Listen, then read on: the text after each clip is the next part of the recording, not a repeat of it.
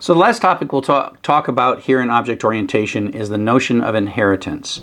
And this is a form of code reuse, and it's one of the more advanced aspects of object-oriented programming. So just kind of understand what it is at a high level, and then you know where to come back to when you need to learn a bit more about inheritance.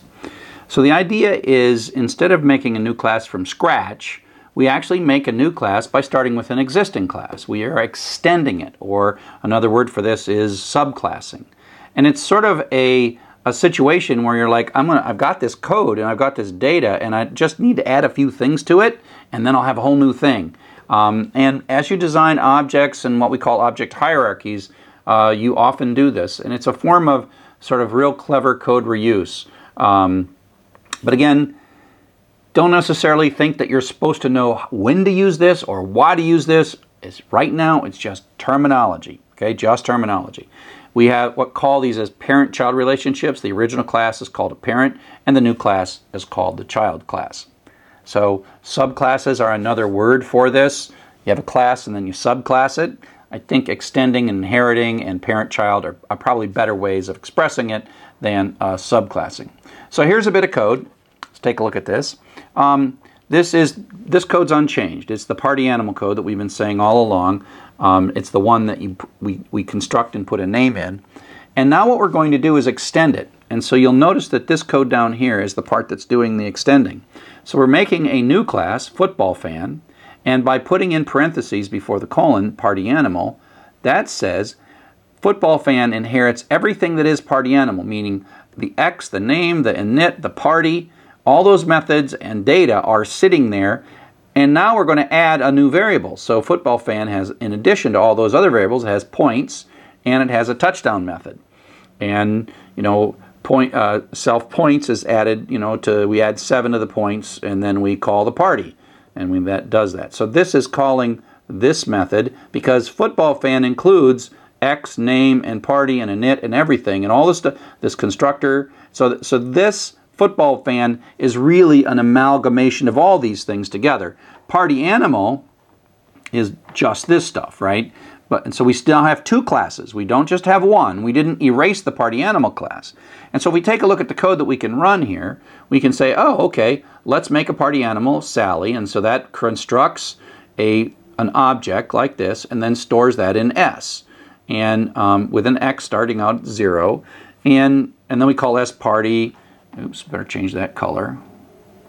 Starts out at 0, and then we call the party method, and that changes it to 1. Okay, and so this bit of code, it's as if this part doesn't matter at all because it is a party animal. It's not a football fan. But now, if we take a look at this code down here, take this code down here, we're going to construct a football fan and pass in Jim.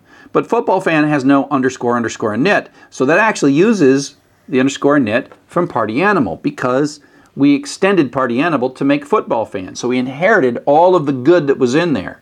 So there it's going to make a name, a variable X, which is going to start at 0, a variable name that's going to have Jim in it, and a variable points that's going to have a 0 in it. So this J variable has more things in it than the S variable has.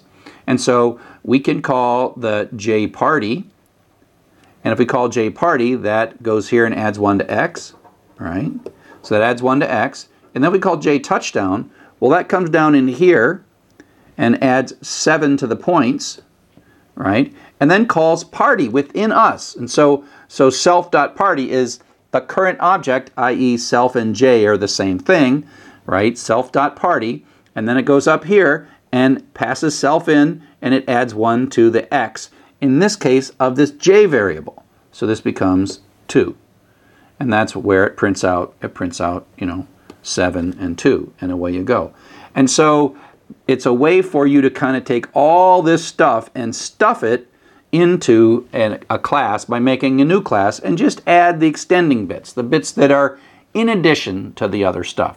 So like I said, inheritance is a powerful and wonderful concept. It's a form of excellent form of reuse, but basically the whole purpose of this lecture was so that I could in the future just use these words and you would understand them, as compared to I just want to say method. And I've been saying method all along, and it's high time that I defined it.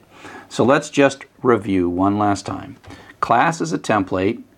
It is not actually a thing. It is a shape of a thing.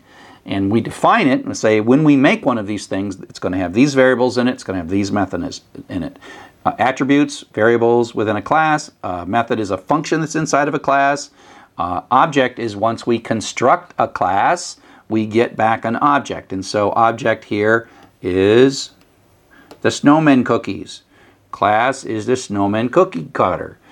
And a constructor is a bit of code that sets up our object, our instance, when it first is created. An inheritance is this ability to create a new class, but take all and import and affect all the capabilities of an existing class.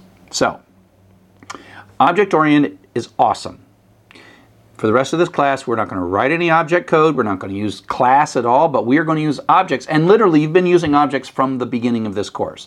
As soon as you said print, whoops, as soon as you said, you know, x equals high, that's an object. And as soon as you said x dot upper, you were calling a method, right? You've been calling a method all along. When you're doing something like fh equals open, this thing you're getting back, that's an object.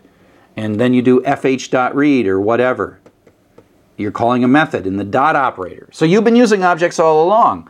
I now am just finally explaining to you when I say call the read method or call the upper method or what's this little dot and why is that there? So again, it's time for us to understand that, but it will take you a long time before you encounter a problem that's large enough where as part of your solution, you're going to make a new object. But when you do, it's really a powerful thing. I mean, it's a really bad idea for me as a teacher to say, oh, write a bunch of objects. It's like, it's premature for that.